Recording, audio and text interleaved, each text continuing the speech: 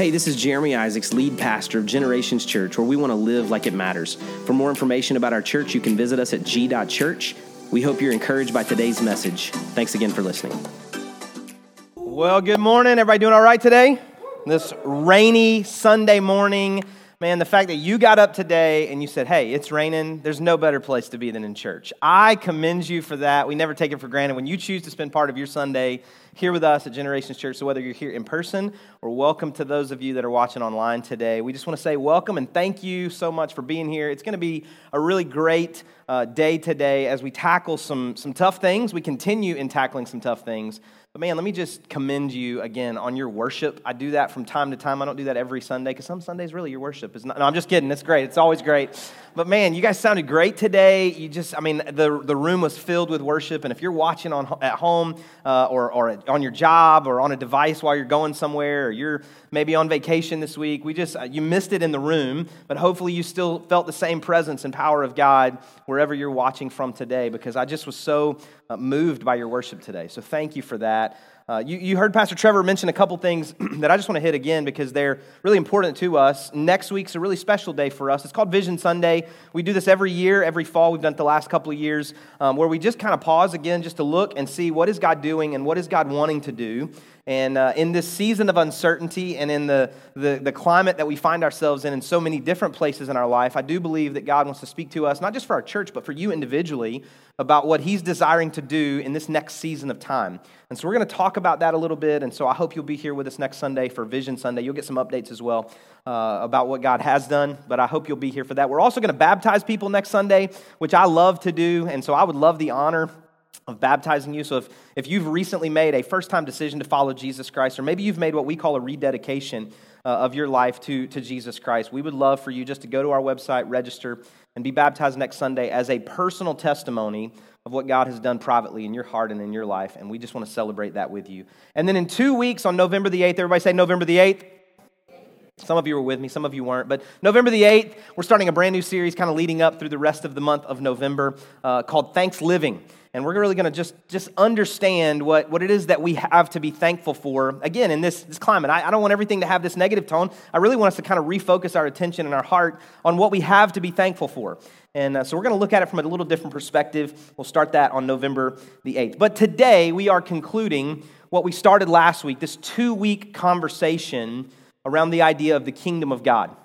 In the current landscape, you don't have to look very far. You can look on the news, you can look on your social media outlets, and you can see all of the divisiveness that exists because of the political climate that we find ourselves in. And we talked about that a little bit last week, that it is a divisive world right now. It's a divisive country that we live in. And so what are we called to do? What are we called to be in the midst of that divisiveness? We said for followers of Jesus Christ, which if you don't call yourself a follower of Jesus Christ, then you are exempt from what I'm about to say, but you're obviously welcome here. That for followers of Jesus Christ, we say, hey, we're called to be people of unity.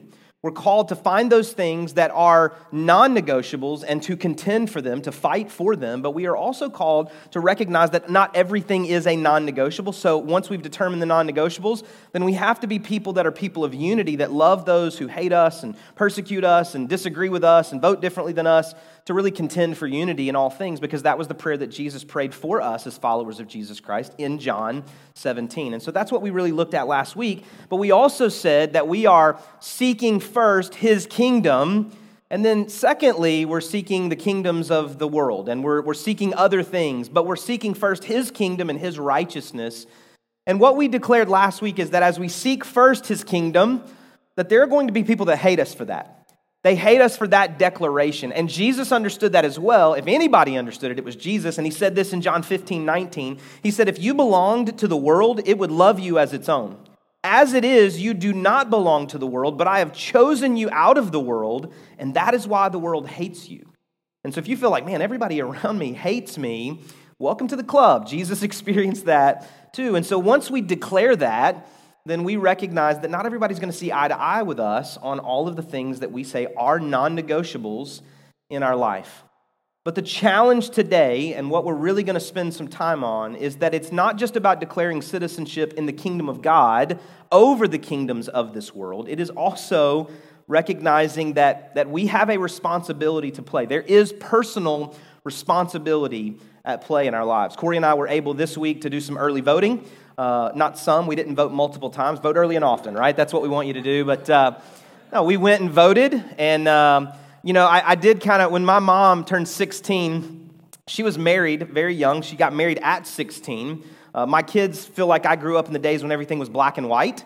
Some of you feel like I'm very, very young. Others of you feel like I'm ancient, and I'm somewhere in the middle of that. But my mom, she was, kind of like Little House on the Prairie almost. She was married when she was 16, and so my dad taught her how to drive, and then he took her to get her driver's license at the DMV. And so she got into the car, and she pulled out of the parking lot, and the instructor, the person that was giving her the test, said, "Miss Isaacs, you can turn around. You've already failed. You just ran the stop sign. Leave in the parking lot." And so she went back. She was devastated. But in that day and age when computers weren't, as readily available and they weren't connected all together, they just went down the road to the next DMV. She took the test again that day and she passed. Well, I kind of felt like that as I was going to vote. Like I passed one precinct for early voting and it looked like everybody and their brother was standing in line. I was like, I'm not waiting that long. And so I went to the next one and it was a shorter line. And so we stood in line and we voted. And I'm so thankful for the privilege to vote. And what we said last week is we want you to vote, and we're going to talk about that today. But we believe that people have given their lives, men and women have given their lives so that you and I have a voice. And there are people around this world right now in the places that they live, they do not have that opportunity. And so I would say take advantage of that opportunity and be a part of the process. And when you're a part of the process, I believe it gives you the credibility to speak to things that you agree and disagree with. If you're not a part of the process, it's really difficult for me to listen to you as you voice the things that you disagree with in our country. Now, if you don't have the right to vote, I understand that. But if you do, I encourage you to vote. So we went this week and we voted. And I was thankful that we were able to do that because as citizens of the United States, I believe that's a part of our responsibility, even as we recognize our citizenship in the kingdom of God. But I also know that when you go to vote, you are deciding between two or three, or in one case here in our community, a number of candidates. And so you have to determine, where am I affiliating myself? And so I want to spend a few minutes talking even about party affiliation. Like we're going to go there, okay? I want us to talk a little bit and dig in today to party affiliation and platforms. But before we do that, I thought I would share with you this top 10 list. I know David Letterman, this just speaks to my age. David Letterman used to be a guy that gave top 10 lists all the time.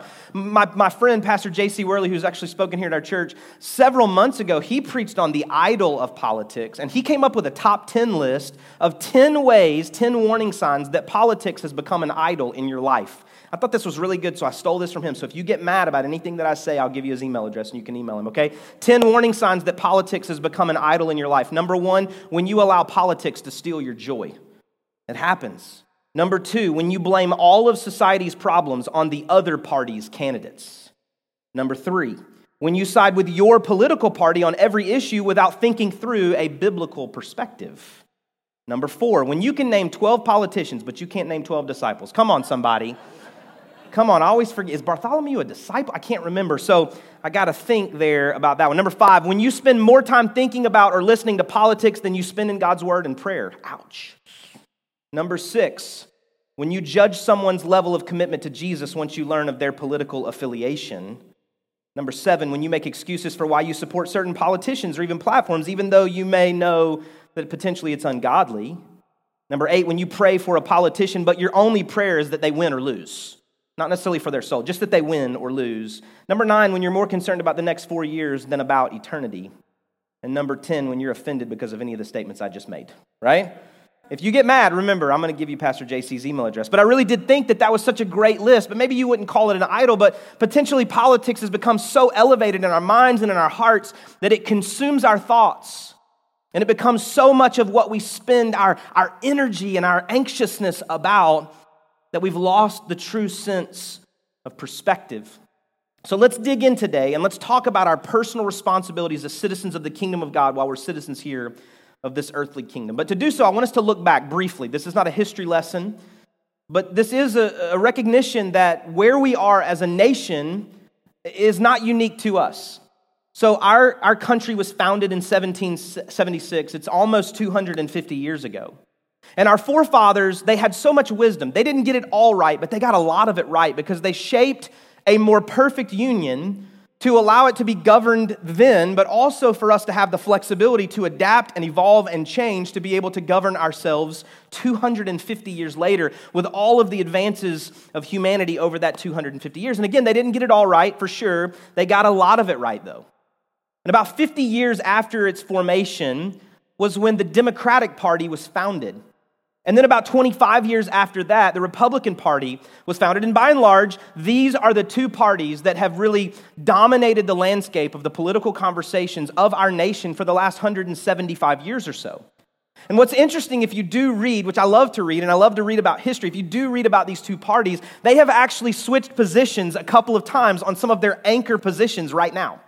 Some of the things that are staunchly Republican used to be Democratic positions, and some of the things that are staunchly Democratic used to be Republican positions, if you read throughout history. And so over the last 175 years or so, these two parties have existed to really gather your affinity and to really seek yours and your ancestors' love and affection towards their position and their platform. And so as you would do that, you would begin to vote a specific way. There's nothing necessarily wrong with that at all. That's just how we have navigated these last 175 years or so. But here's what we know.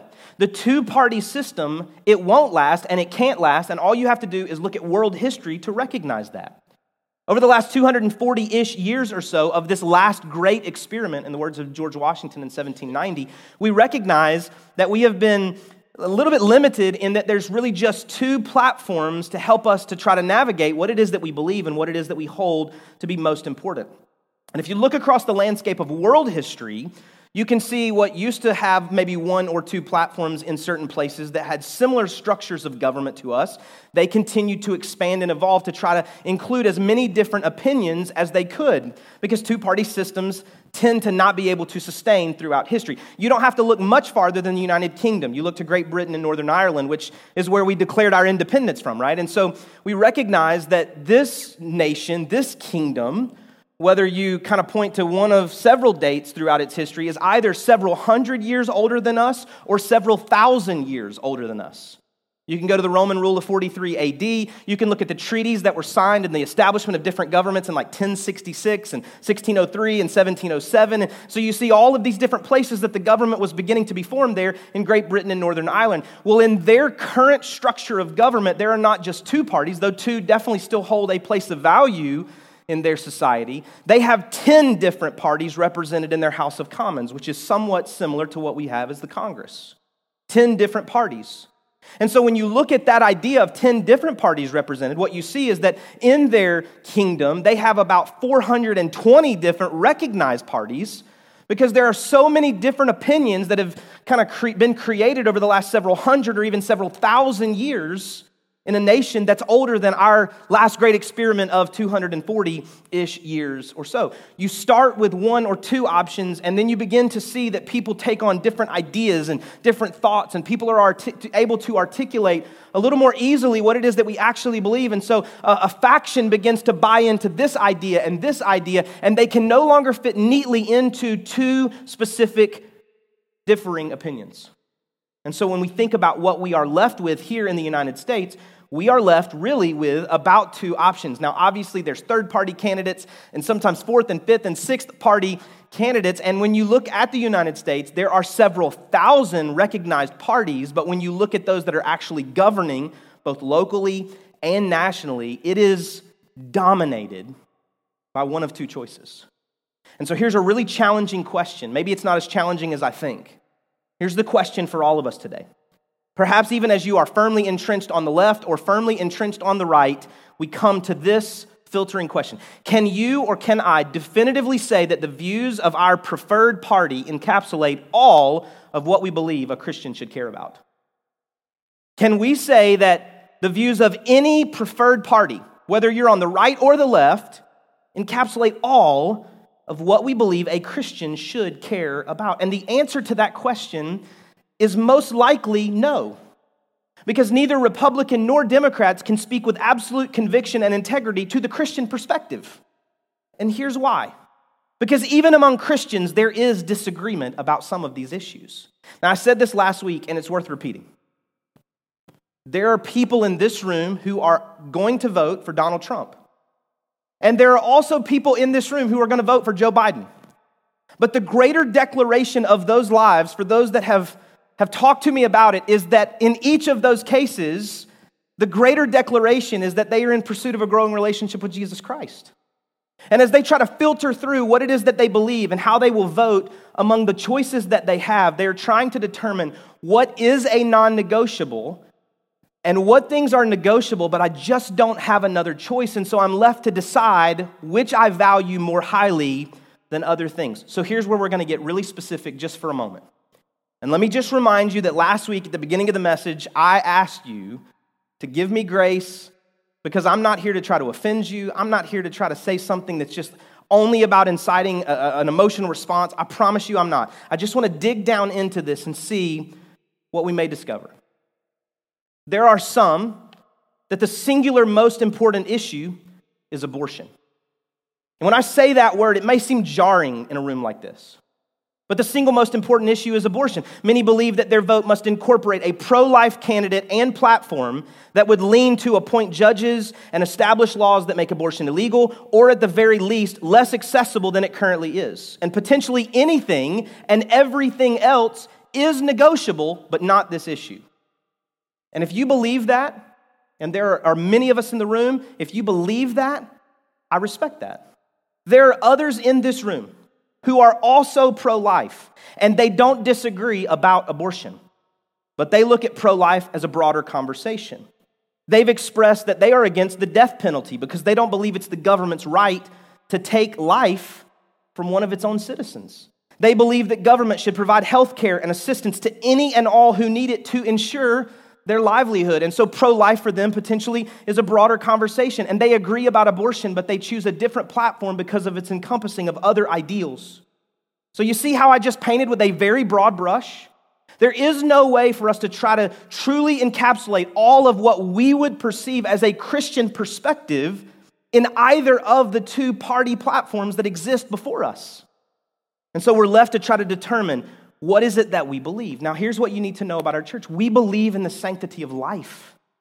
We believe that life is a gift from God. He started that in the creation story as he breathed his life into what he had formed of humanity. And so pre-cradle all the way through the grave, we value the life of every single individual, no matter their age, their race, their gender. We believe they matter to God, and so they matter to us. And so how do we filter these things through what it is that we would believe from God's word? Because as we look at the two options, it appears that there is some wiggle room back to the middle. There are some of these things that we pull from, and we would believe about both sides of some of these issues. And so who do you vote for from the middle? What is the biblical position on immigration? What is the biblical position on welfare and social programs? What is the biblical position on taxation and economic issues? Well, as I read through the Bible, some of those things may not be specifically spelled out, but then others of them are scattered throughout the pages of the Old Testament, even into the New. Jesus was a Jew who escaped to Africa to avoid the death that was prescribed by the king, and he returned to the Middle East to do ministry. The Bible teaches that we will be judged by how well we take care of widows and orphans, and Jesus told his disciples to render unto Caesar what was Caesar's. These issues are scattered throughout Scripture, and so what are we as Christ followers to do? I would say to you today, and not to let you off the hook, but also to extend the same grace to you that I try to extend to myself. When I'm reading through these issues and listening to these debates, if you could call them that, we just do the best that we can do. We don't filter it through commercials and ads. We don't filter it through 30-second talking points. We attempt to the very best of our ability to filter it through God's word and what God is speaking to each of us as we are in pursuit of him. There is no way that either party can accurately reflect the biblical view of every issue before us. There's no way that Donald Trump or Joe Biden or Mitt Romney or Barack Obama or Hillary Clinton or even George W. Bush or whoever will run in the next election can either. And here's why. Psalm 146, verse 1 through 10 says this. Praise the Lord, my soul. I will praise him as long as I live, and I will sing to my God all my life. Don't put your trust in human leaders. No human being can save you. When they die, they return to the dust. And on that day, all their plans come to an end. Happy are those who have the God of Jacob to help them and who depend on the Lord their God, the creator of heaven and earth and sea and all that is in them. He always keeps his promises. He judges in favor of the oppressed and gives food to the hungry. The Lord sets prisoners free and gives sight to the blind. He lifts those who have fallen. He loves his righteous people. He protects the strangers who live in our land. He helps widows and orphans, but takes the wicked to their ruin. The Lord is king forever. Your God, O Zion, will reign for all time. There's three things that I see in this passage of Scripture. The first is that every politician will eventually fail us. Every single politician will eventually fail us. We see that in verse 3. The second thing that I see is that there is no political leader more powerful than God. It is not about who will be elected president. It is he the king of my heart? And third, the Lord is forever king. He doesn't have to run for re-election. He is the same yesterday, today, and forever according to God's word. And so we stand on the truths of God's word and we hold to the truths that say God is the forever king. He will not let us down and he speaks to the things that we are experiencing. And so how do we determine what it is that he's saying to us? I'm not accountable to Republican or Democrat. I'm not accountable to Donald Trump or Joe Biden or anyone that's run before them or anyone that is running after them. I'm only accountable for me. And this is what Jesus said about me. Matthew chapter 5, verse 13 through 16. He said, "You're the salt of the earth. But if the salt loses its saltiness, how can it be made salty again? It's no longer good for anything except to be thrown out and trampled underfoot. You're the light of the world. A town built on a hill cannot be hidden. Neither do people light a lamp and put it under a bowl. Instead, they put it on its stand, and it gives light to everyone in the house. In the same way, let your light shine before others, that they may see your good deeds and glorify your Father in heaven." You are salt. We are salt. When I was growing up, I used to hear that phrase, "Oh, they're just salt of the earth people." And it almost sounded like we were saying they're just common folk. Oh, they're just salt of the earth. But Jesus said about us that we were salt. There's a calling on our life to flavor the relationships and the conversations that we're a part of because we're made of a different substance, not because of what we do, but because of who we believe in and who we have put our trust and our hope in. We are the salt of the earth. One of the reasons that I believe that Christ followers should vote is because we should add flavor to the conversation of our country. We should put our perspective in the mix. We are the salt of the earth. And if we lose our saltiness, we're good for nothing. If there's nothing that separates us or differentiates us in the way that we behave from anyone else who is not a Christ follower, then we are not different. We are the same. And so we are called to be salt. And not only are we called to be salt, we're called to be light. You're the light of the world. And as the light of the world, here's what he says. He said, this is a dark world, and you don't hide your light, you shine your light, and in doing so, you point people through your good deeds to your Father in heaven. And as I've been reading through this as this reminder all week long, I came up with two questions for me. Perhaps they would mean something to you today as well. What taste am I leaving in people's mouths with the conversations that I'm having right now? If I'm salt, what taste am I leaving in people's mouths? When I walk away, do they care more about what I said or how I made them feel? My fear for a lot of us right now is that, have you ever eaten something that was too salty? Right? I have. And so it's not that you tamp down who you are and that you tamp down your witness and tamp down what you believe, but it is that you sprinkle it into the conversations in the ways that God has made the other person receptive in that moment. And so through discernment, we say, God, what is it that I would say here that would be edifying to you and edifying and encouraging to this other person? How could I encourage them and point them to you through the conversation that I'm having right now, through the way that I'm living my life right now? Let me be salt. Let me add flavor to this conversation, to this relationship, so that when I walk away, they're not like, man, I hate that guy. Man, I can't stand that girl. They go, no, man, there's something that I'm going to be thinking about. That echoes what I believe has been happening in my heart and in my soul and my spirit. I can't even explain it, but there's this continuation that I want to seek out. As light, are my words and deeds pointing people to Jesus right now? This filtering question that says, if I'm the light of the world and my good deeds are meant to point people to Jesus and not to me, are my words and deeds pointing people to Jesus right now? In this season, this is how we differentiate ourselves. That we shine light on the things that need light. And we use salt to change the conversation and to reflavor the conversation and relationships around us, but we do so in a way that points people to Jesus. And so here's 3 final thoughts for all of us that are Christ followers in the room, or maybe even if you're not, you're in search of something, in search of absolute truth, in search of the stability that may come from the peace that God promises to us. 3 thoughts in these final 9 days before the election and perhaps even beyond. If we're citizens of the kingdom, how should we act? If we're citizens of the kingdom of heaven and not just the kingdom of the earth, how should we act? The first thing is we should forgive more than we fight. We should forgive more than we fight. Jesus said that they would know that we are his disciples by how we love. He said that we could forgive because we have first been forgiven. It should be a reflection of what we received from God. So we forgive more than we fight. Can we do that in this season? Can we forgive those who've hurt us? Can we forgive those who disagree with us? Can we forgive those that sit around our Thanksgiving tables that disagree with us on every issue and every platform and every policy and every candidate? Can we forgive more than we fight? The second thing is that we pray more than we post. We pray more than we post. I love the story of Abraham Lincoln, who had a practice that whenever he wanted to confront someone, whenever he was angry, and he just wanted to tell somebody, like he just wanted to give somebody what for. You know what I'm talking about? Like he just needed to get it out. He would sit down at his desk and he would write them a letter until he had gotten all of the emotion out of him that he was experiencing. And then he would take that letter and he would put it in his drawer.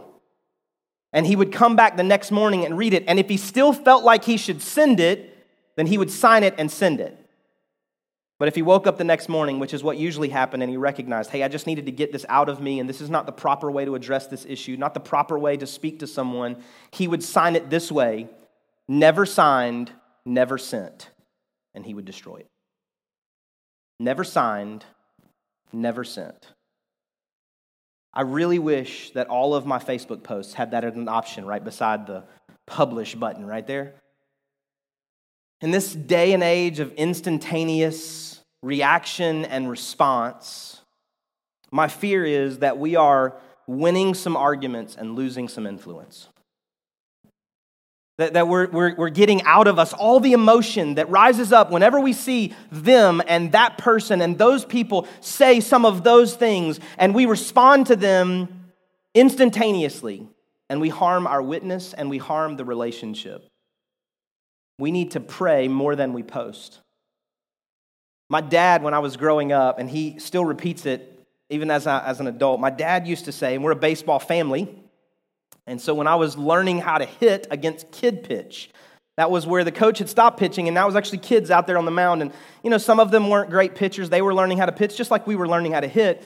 And so every now and then when they would get 2 strikes, they were learning how to not throw another strike to see if maybe I would chase a pitch that wasn't actually a strike and give them kind of a free out. So they would throw it off the plate, or maybe they would throw it low, they'd throw it in the dirt. And I would swing every time because with 2 strikes, I was really anxious. I wanted to make sure I didn't strike out. I wanted to get a hit. So anytime I would see it, I would think, I can definitely hit that. And I would start to swing, and about halfway through my swing, I'd realize, wow, that's really low. And it would be a pitch down in the dirt, and I would swing at it, and I would strike out. And I remember I would get in the car after the game, and my dad would say, hey, you don't swing at a pitch in the dirt. He's not trying to give you a pitch to hit. He's trying to see if you'll chase something that has no value. And now as an adult, my dad will use that illustration. He's used it so many different times in my life, and I've actually started using it with my own kids. Isn't it amazing how that happens? When someone tries to incite me into an argument, when someone says something just to be hurtful and spiteful, when someone says something and they're not trying to actually get into a conversation where maybe we would have the opportunity to have really valuable dialogue, but they're just trying to throw something that I'll swing at so that then we can get into a fight and eventually I'll be out, my dad or my wife or the Holy Spirit will say, we don't swing at pitches in the dirt. the best thing that you could do right now is to unfollow some people and unfriend some people and unlike some pages and turn off social media perhaps and turn off certain channels. And here's the reason, not because there's not value in some of those things, but because there's a lot more pitches in the dirt that are just called to try to call you out and to try to get you into an argument and incite an angry response from you. And instead of you praying and writing it out and getting all of the emotion out and saving it as a draft and coming back to it tomorrow, we click post, and instead of never signed, never sent, we put our name to it and we win an argument or two, or maybe we don't, but we lose tons of influence and we actually devalue the name of Jesus Christ that we've been aligning ourselves with in the eyes of some of those people who are still searching for Him. We need to pray more than we post. And the third thing that we need to do as citizens of the kingdom of heaven is we need to repent more than we react. I said it a little bit last week, but there's an Old Testament scripture that floats around in times like these. And it says that if we will humble ourselves and pray, and we'll turn from our wicked ways, then God will hear us, He will heal our land. And I believe that scripture, as I believe all of scripture. I believe it's God ordained, God breathed for teaching and rebuke and correction. I believe in the word of God. But I think sometimes the context of that scripture is missed, and I believe as much as it is corporate, it is very personal. And so when I find myself praying against other people and praying against other things, the still small voice of the Holy Spirit often comes back to me and says, why don't you just start with you? Why don't you humble yourself? And why don't you begin to pray and repent and seek those things inside of you that may not reflect my character and my nature? And why don't you turn from your wicked ways? And then let's see what I can do. It starts with me. And I've quoted my dad a lot today. I guess I need to call him afterwards and tell him he's smarter than I thought he was all my life. Here's the other thing he taught me. It's really hard to hate somebody you're praying for. It's really, really hard to hate somebody you're praying for. And so maybe right now you just think of that person or those people or that candidate or that party or whoever it is in your life that's not even affiliated with politics that you hate. And maybe today we just start and say, God, wherever they're at, would you just touch them right now? Would you let them just experience your love and your forgiveness and your grace in ways that you've extended it to me? And you know what I've seen happen inside of me so many times? The more I pray for them, the more compassion I have toward them. And the more I see some issues inside of me when I've thought that they were the only person with issues. It's really hard to hate somebody you're praying for. We are citizens of the kingdom of God. We are to seek first His kingdom and His righteousness. In the next 9 days, you're going to hear a lot of crazy things. And I don't know if come election night, like we've had so many other times in our life, I don't know if we'll know the results. It may last a few days or a few weeks or a few months even, which will just extend the conversation. And almost no doubt, depending on who wins, the other side is going to be upset and scream and yell and protest and be angry, and it extends the conversation. But as citizens of the kingdom of God, we are salt and we are light.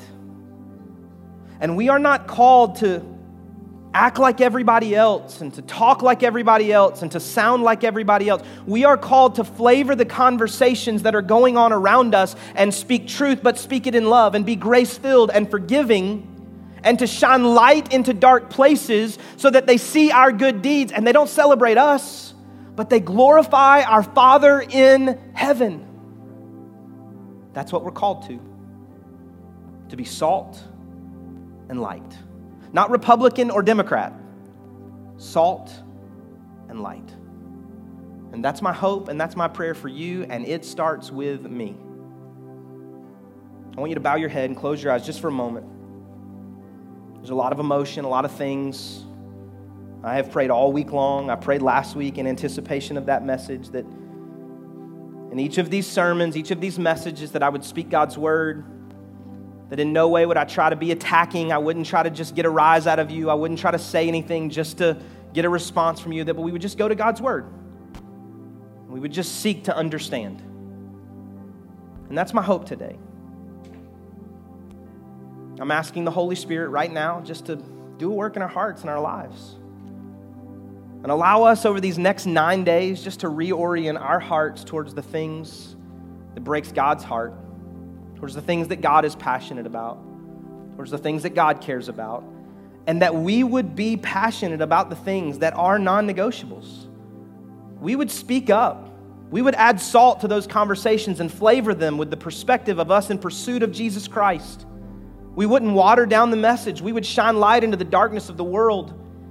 And that we truly would find a way to express what God is doing in our hearts and in our lives into the political process of this earthly kingdom for as long as God chooses to allow us to be a part of it. But in doing so, we would be kingdoms of God, citizens first. If you would say now, Jeremy, for me, I recognize I am in need of a relationship with Jesus Christ. I am not a part of the family of God. I'm not a part of the kingdom of God, and I need to correct that. I need Him to forgive my sins and lead my life from this moment forward. If that's you, would you just lift your hand right where you're at? I want to pray for you. Thank you so much. Thank you so much. If you're watching online today, I encourage you to respond, to let us know you've made that decision. Now, if you would say to me, Jeremy, for me, I want to be a good citizen of the kingdom. I want to make sure that I'm responding in the way that I should, that I've not put my hopes on the back of some political party or candidate, but I've put my hope in King Jesus. And in doing so, I would represent Him well in the way that I speak, in the way that I act, in the next 9 days and beyond. If that's you, would you just lift your hand right where you're at? Thank you so much. So many hands. If you're watching online, make that commitment with us today. God, I pray today that you would help us to reflect you and your heart for our nation, that you would help us, God, to speak into conversations and speak wisdom into relationships. So many people trying to divide us. God, help us to be people that unite. And God, I pray that you would help us now to be good citizens of the kingdom. And while we are citizens of this earthly kingdom, that we would represent you to the very best of our ability. God, I pray that you would speak to us and speak through us. I pray now for every person that's making a decision to follow after you. They're asking you to forgive their sins and to lead their lives. So God, we celebrate with heaven for those that are making that choice today. And God, now I pray for every person that lifted their hands or responded online to say, I want to be a good citizen of the kingdom of God. Help me to be salt and be light. God, would you help us to do that? Give us wisdom, give us discernment. Help us to pray, help us to repent, help us to forgive well. God, and in doing so, we would represent you. In Jesus' name we pray.